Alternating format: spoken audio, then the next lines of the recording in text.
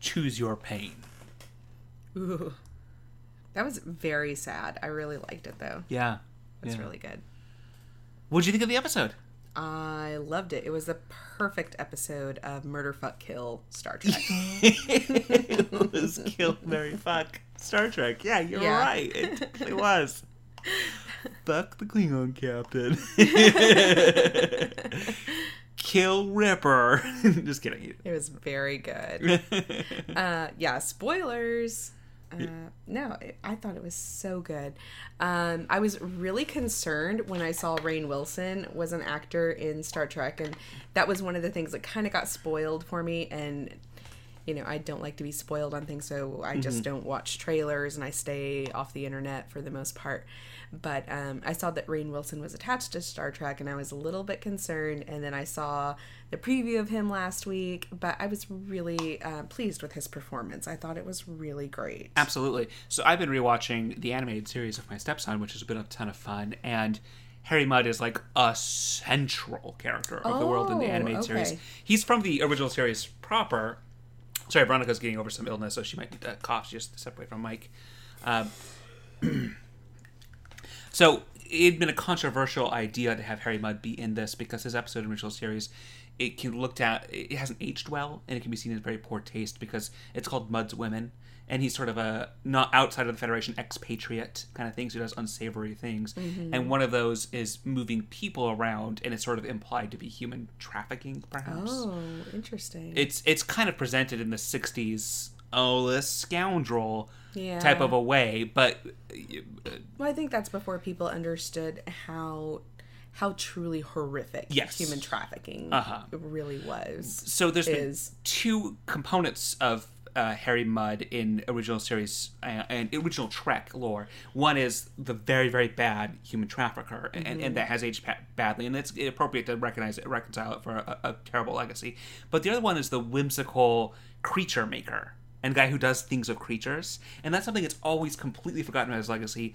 Is so much fun, is really cool, and I love that he's the creature maker in this one again. How he's got like a smart ant and it's up his pocket, and he's always got something like that, like of creatures. That's very cool. I really enjoyed that a lot. Yeah, so I'm so excited that our Harry Mudd, if we ever see more of him, is the creature guy. So he's like the animated series Harry Mudd, who's like always doing creatures, running from Klingons in the animated series, and I really thought that was very well done.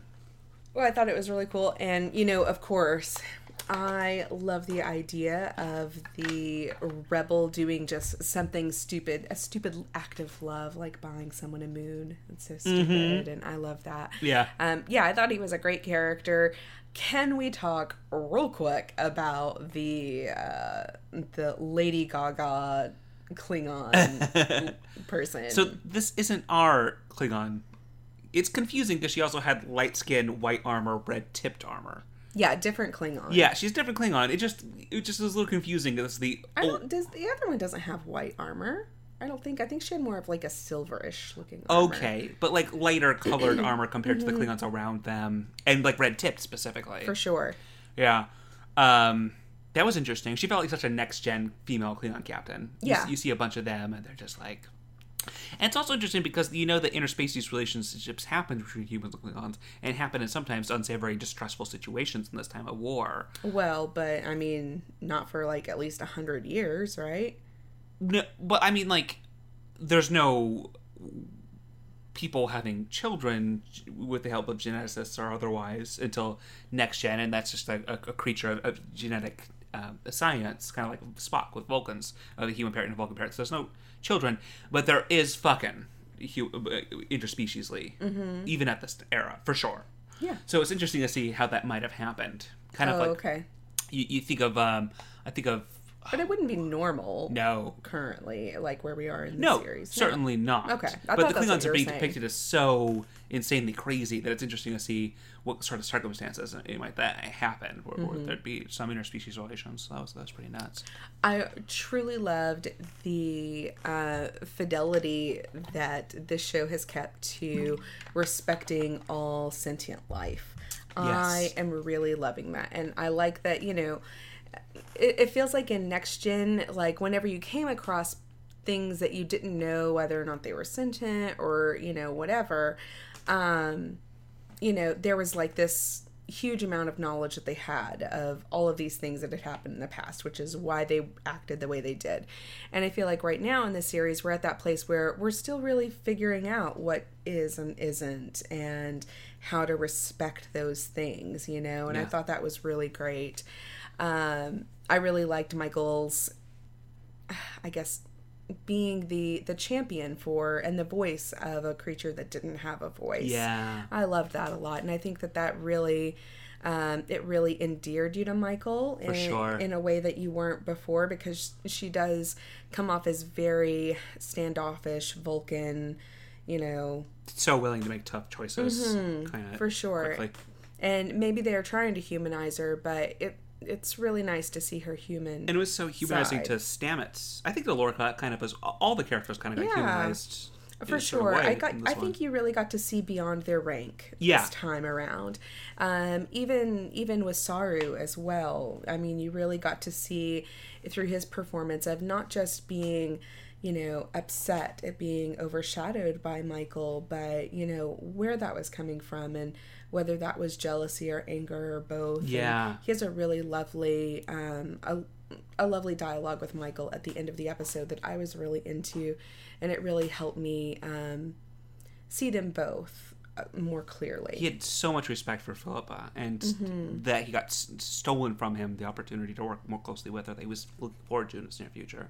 I agree. Yeah. And that's what, I mean, it was so crazy. I was really kind of like teary-eyed when he was saying that, and he got choked up when he was saying it as well.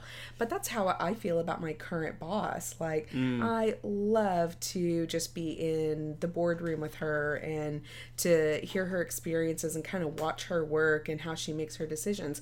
So really understand where he's coming from in that capacity as well. Yeah. Like, when you get to that high level of leadership, really there's so much to be learned just by being in the same room with that person who's experienced and knows what they're doing.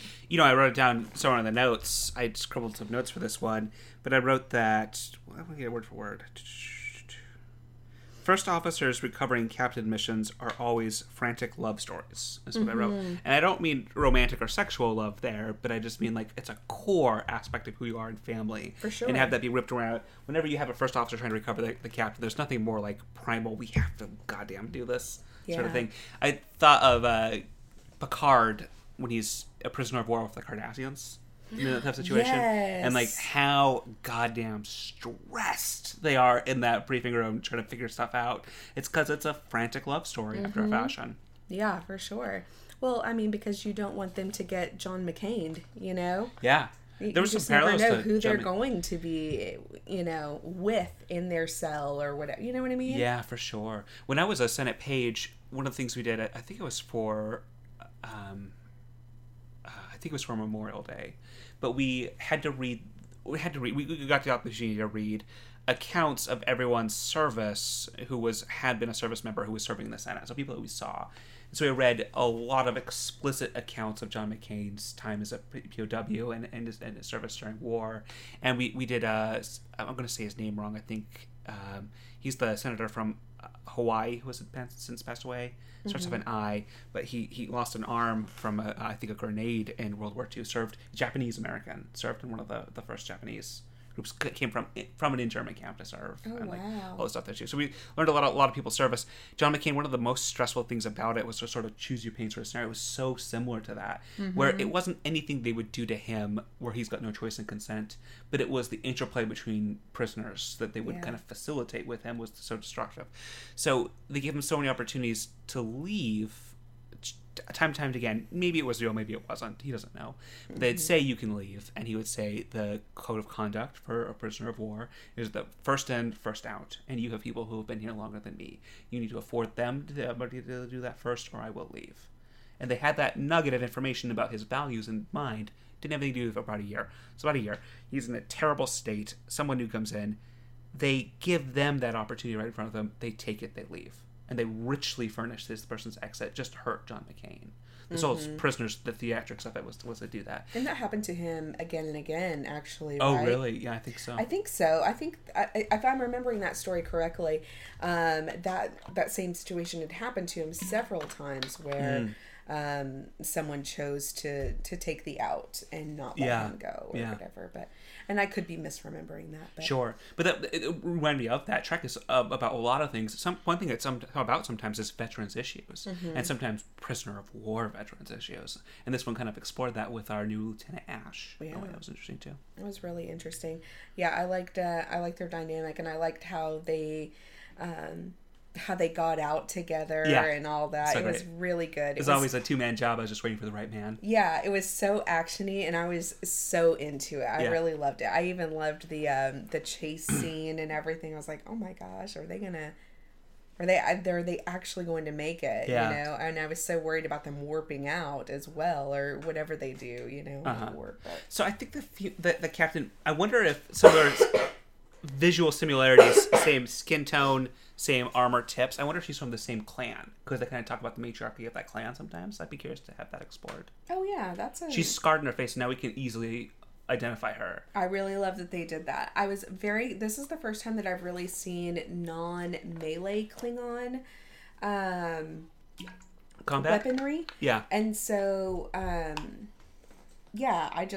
was really like, are they being vaporized, or are they like poofing out of, like, transporting somewhere? Yeah, I was just like, are they transporting somewhere? I didn't quite understand until I stopped and I asked you. Yeah. You know what's happening, and you kind of cleared it up for me. I believe vaporized. This show, and I really want to give the show a lot of room to believe and trust it and let it tell me, rather than me say, well, according to my encyclopedic knowledge of the original series, blah, blah, blah, blah. But the show does play very fast and loose with the timeline of transporter technology. The stuff they do with the transporter kind of shouldn't be possible. I have a great headcanon. My headcanon is that they're a science ship, and so there's a real trade-off in other things. The other ships are just spec'd differently, so they can't do spectacular things with the transporter all the time, because perhaps they're exceptional at like better warp or better something else. That's how I justify it in my head. But the things they do with the transporters kind of shouldn't at all be possible, where they constantly use it inside the ship without using transporter pads, without going to a room and having somebody do that. But I think that they're doing that with the tardigrade type technology with like the spore technology. Yeah, perhaps. And I'm very happy. I do not want to jump on the gun of saying this doesn't meet my small test because I know Trek. But I will say, if you were going to play an area where they're playing very fast and loose with the chronology of the technology, that is one. So I don't think they were shooting people to dematerialize them with transporter beam. I think they were vaporizing those folks. But I think that plays into a big strength of Star Trek that Star Wars doesn't have, in the ability to transport like that. And I think that, you know, in a time when Trek and Star Wars are both very big and very much in the forefront of everyone's minds, you know, through the zeitgeist, right? I mean, they're just out there right now. But I think it's important to show the differences in the technologies and kind of how they are. And I think a bit of it from a storyteller perspective is that storytellers of 50 years of exploring the ideas and implications of this technology have been able to use it in more interesting storytelling ways. Yeah. And it doesn't follow a neat path if you're going to history it, but I don't think that you need to. I don't think that's part of the joy. They're just, these always stand-ins for us to imagine even a more futuristic kind of thing. It's a play in that way. Although I will say, I just got to get out of my system real fast. I know it's not very productive, but the one other technology canon thing that is retconning is shuttles. Because positively, shuttles were not warping people around Starfleet at this era. Because there's a really big deal of Spock having a warp-capable shuttle in Star Trek 1, which is like 25 years from now. And he's got like these giant things that come onto the shuttle, help upgrade it to be warp capable, and it's specifically like a warp shuttle, and they're very rare and very expensive. Yeah. So that is the one thing that has been obviously very, very retconned. Well, and I think too that, you know, when you're thinking about the original series and all of that as well, is that their ability to imagine what the future of technology and how quickly technology moved, you know, isn't quite what we would expect from you know, that era as well. Yeah. One of the things that I am disappointed in this episode is, and far be it for me to I guess like throw a rock at this, because I am living in the glass house. I was super upset that they said fuck twice in the show. Show that means so much to children. Yes. The show always means a big thing to children. It's for people of all ages. Yeah, for sure. I was so frustrated with that because, I have a 10-year-old and... He loves Trek. Yeah, he freaking loves Trek. Yeah. And I don't know if I'm going to be able to show him this episode, You think so? And it's such a good episode, I was just like, dang, that really sucks. But we'll mute it. Yeah. I don't know. It's one of those things where I don't want him to accidentally, and I also don't want to be like, oh man, you can't listen to this, because then that just encourages it more. But you know what I mean? Okay. So, I don't know. We'll make a decision on it later. Figure it out. But yeah. We're always watching them 1 week ahead of them to kind of figure that out. It was just a little frustrating for First, openly same-sex relationship without an asterisk attached in a television show, Star Trek. Yeah, it was very good. I mean, I know there are a lot of this, that, and the other, and those are all very important. Each one is a milestone. I don't mean to take away from that. It meant the world to me as a person who grew up in a kind of very repressed Utah place, to see Jadzia love her wife of the previous host. But this is so great to have just without a story contrivance trying to make othering it and making it different. It just happening and being normal and being beautiful, and I love them. They're so cute together. Yeah, I like it a lot. I like how there was no indication that they were together beforehand, but they just have a lovely work relationship. It really reminded me of my relationship with you at work. Yeah. Because, unless you know that my last name is Brady as well at work, you sometimes will not even know that we're married. Yeah, We're very professional, and we poke at each other in professional ways. Sure. So absolutely. It was really fun. I really liked that a lot. I thought that it was a realistic depiction of living and working with someone. Yeah. And in an extremely professional both being dedicated to an organization and dedicated to one another. And kind of really having to make that strong line in the sand. Like, right now we're not, spouses. We are at work. Sure. So, yeah. I thought that was great. I thought it was super realistic, and I loved it. Stamets is, of course, our scientist. What's our doctor's name? Do you know it? I don't know. It was one of the ones where I was just kind of like, dang it. I really want to figure out his name. I love his hair. I love his hair. You might think it's just a military buzz cut at like a first blush, but it's like layered in a way. It's very nice. It's very good. I like it a lot. Yeah, he's very pretty. He's a very handsome man. What is with their toothbrushes, and why are they all cattywampus? I know what they're doing. Discovery takes great pains to sort of tie itself to the legacy of Trek in ways big and small, to kind of do things to a lifelong Trek like me can point that out and be like, oh, that's fidelity to the world. I love it. So Voyager is the one that does this most, but they all kind of do it a little bit. Kind of talks about how the future bathroom technology, like your shower and everything like that, isn't like a water shower, it's a sonic shower. Do you want me to pause so you can No, you're good. I'm listening to you. Okay.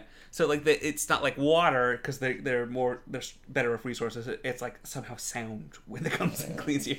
So he literally has a sonic toothbrush. It's just this hokey old school sci-fi thing that they're doing to kind of be a nod to that.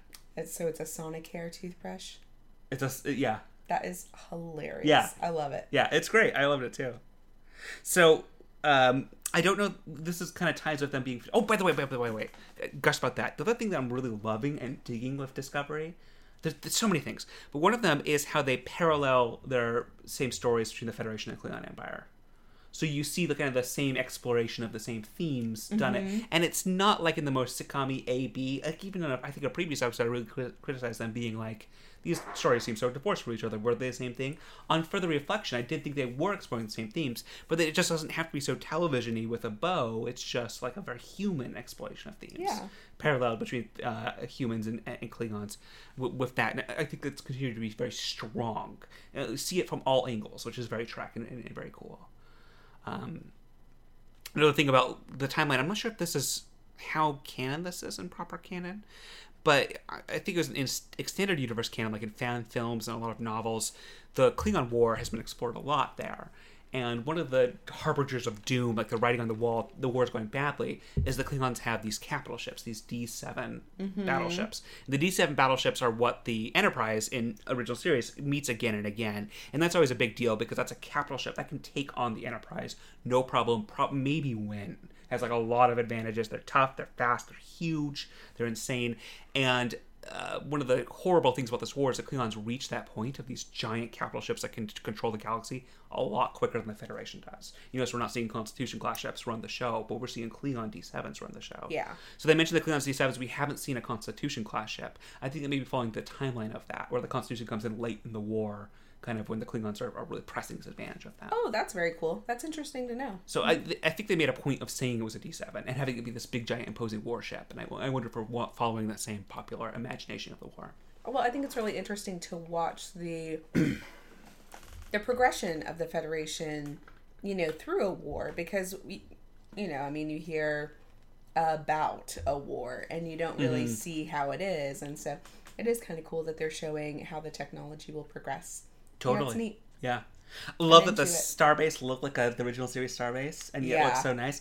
I like the Yorktown depiction in the new Star Trek movies. I like how it's like a city in space that's for people. It's like a Federation base rather than a starbase. But this was like an old school starbase, like a Starfleet one that looks so toss and so cool at the same time. I really loved Captain Lorca in this episode, and I feel like we got to know so much about him. Sorry, I'm trying to catch my breath as I'm speaking.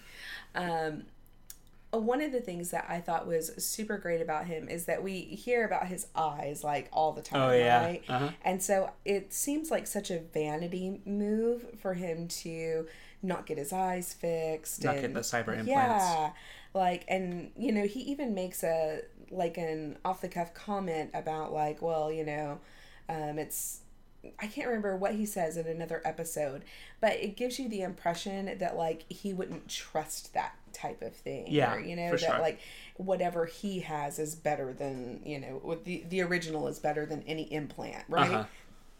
But in this one, we learned that his eyes are damaged because he has to make the difficult decision to escape his ship and explode his own ship and destroy it with all of his crew on it to prevent his crew from becoming prisoners of war to the Klingons and being tortured until death and tortured publicly. And so you see that he had to make just a really horrific decision, like, do I kill or do I kill, kind of a thing. Uh-huh. And and so the light from the explosion actually caused him... He doesn't look away. Yeah, he didn't look away, and he keeps his own eyes and keeps that as his like physical, painful reminder of that very hard decision and the souls that he lost that day. So yeah, I thought that was he really even says great. the titular words, "We all choose our pain." With that, like he chooses to have the pain of looking at the people whose care was entrusted to him. Yeah, it was really interesting. I don't know. He's such a TOS era, original series era captain. My ship, my way. Type of a thing. And I like that he's so intrinsically motivated. He doesn't really need to build a story that you have about it. He's very happy to play into your expectations of what you have and play a villain sometimes where he's not necessarily being villainous. There's such a question of the Starfleet thing to do if you're a captain, you're in this prisoner of war situation, is that you choose you as much as possible, right? You try to take as much of that upon yourself as you possibly can to protect other people, and that he lets them believe that he's going to choose someone else in that moment without any intention of doing that. Right. Tilly is so great. I love Tilly. She's so great. She's everything that I love about, the reimagining of Star Trek, and that you don't have to be perfect.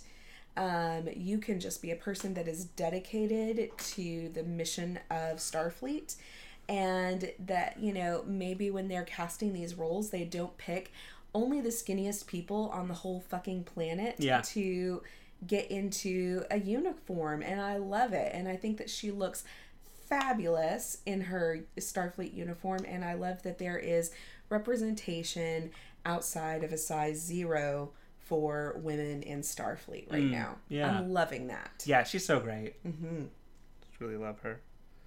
And she's adorable, and I loved her, like, let's be friends talk with Michael. It was so cute. I loved it. So I've always thought that, and Highly Illogical kind of really explores this direction, that computers are like a very close relationship that people have with their own computer. Mm-hmm. And Saru's conversation of his computer kind of confirmed that to me. And that's implied because people do logs, and the logs mean so much to them. And they do that with the computer, sort of a thing. Yeah. But him, like, having this long conversation with the computer, giving it logical parameters to sort of better be a PA to him was interesting.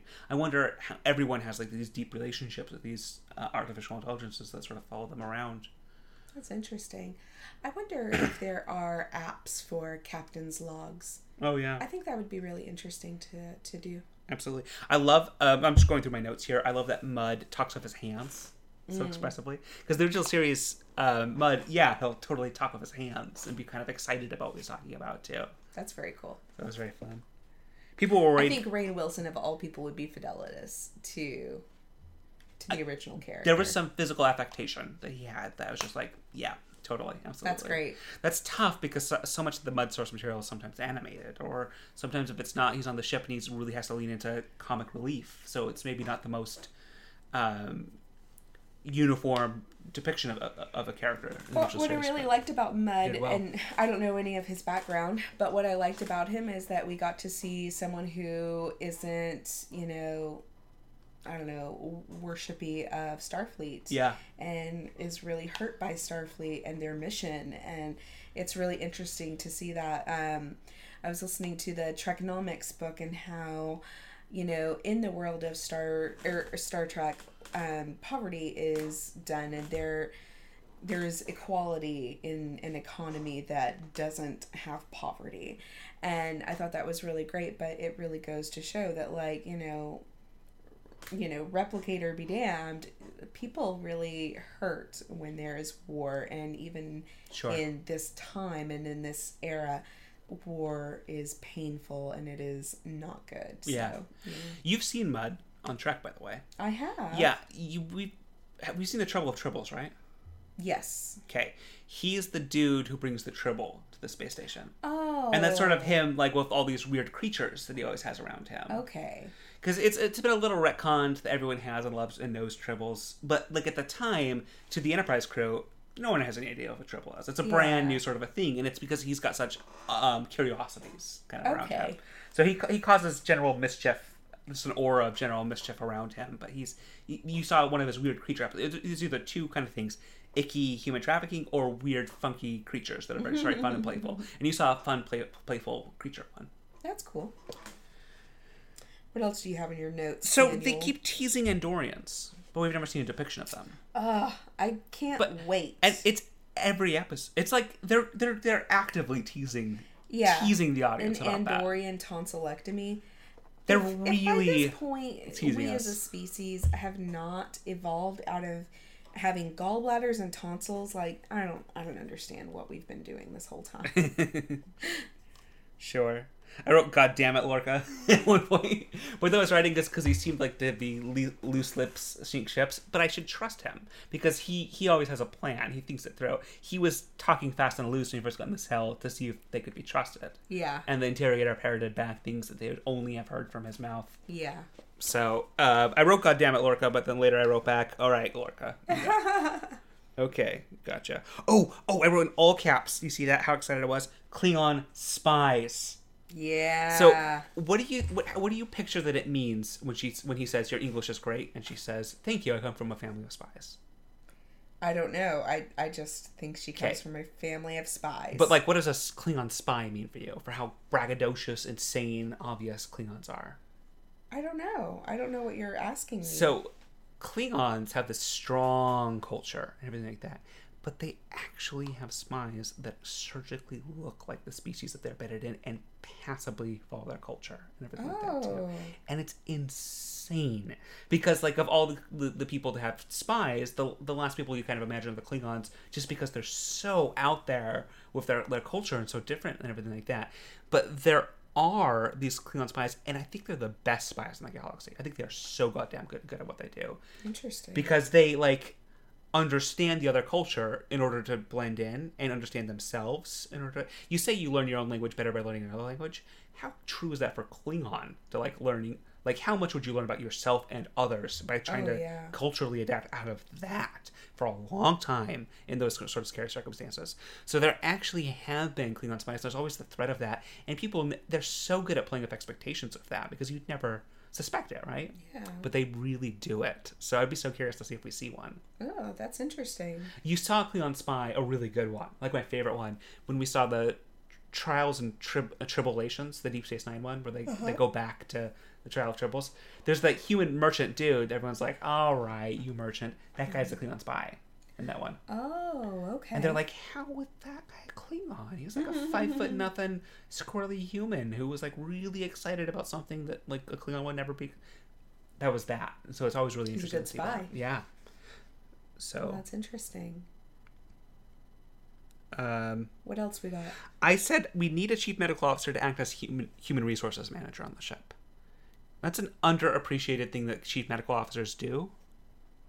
So a CMO, chief medical officer, they can relieve the captain of command kind of at their own sole discretion. Sure. And I don't mean human resources, I mean it's solving conflicts, but like when there's that question with the captain or anything like that, it's just so interesting that we haven't seen a chief medical officer sort of there making sure everything's going okay and everything like that. There's a big void by that, which is interesting. I'm not being critical. I just mean like it's interesting that we don't have one, and I want to see the CMO. I'm wondering if our doctor that we follow and we love, he's going to become the CMO. I wonder if the CMO is just going to get registered out or something. Maybe, but I was just going to say that I don't think that you can introduce a huge ensemble cast this quickly to a well-known franchise without it getting too busy and it would just be so it would give me anxiety. I agree. Yeah, it's just interesting. They kind of are Sailor Mooning it. Yeah, where every episode is dedicated to, hi, I'm Ash.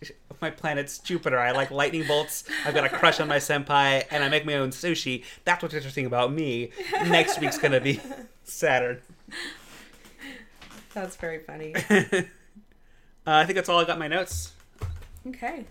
I'm sorry I couldn't bring more to this After Trek podcast. I'm having a lot of trouble speaking and breathing. Oh, Veronica's been so sick. It's been very bad. I have a new office at my work, and we're trekking it out so hard. Yeah. It's going to be great. I'm very excited. I've ordered a lot of really fun stuff for you, so be on the lookout on our Twitters. Yeah. We're going to show some really cool stuff. Absolutely. I've got to have this beautiful, pristine collection of Trek stuff, so when a project goes badly sometime by my arch nemesis, I can go, no! And smash it. And have the new person who's just bringing me this fresh perspective on this new project, and that we has helped me rediscover my humanity through it, can pick it up and say, you broke your little ships. And then I can move past it. Then you can move past it. Yep. You're so silly. I love you. I have big plans to try to 3D print and laser cut a wall insert to look like a replicator on top of your bookshelf. So I'm not sure how I'm going to do this yet, but I am excited to try. So we'll see. It's going to be so great. It's going to be fun. Okay, I need to go lie down. Okay, bye guys. Bye. Choose your pain.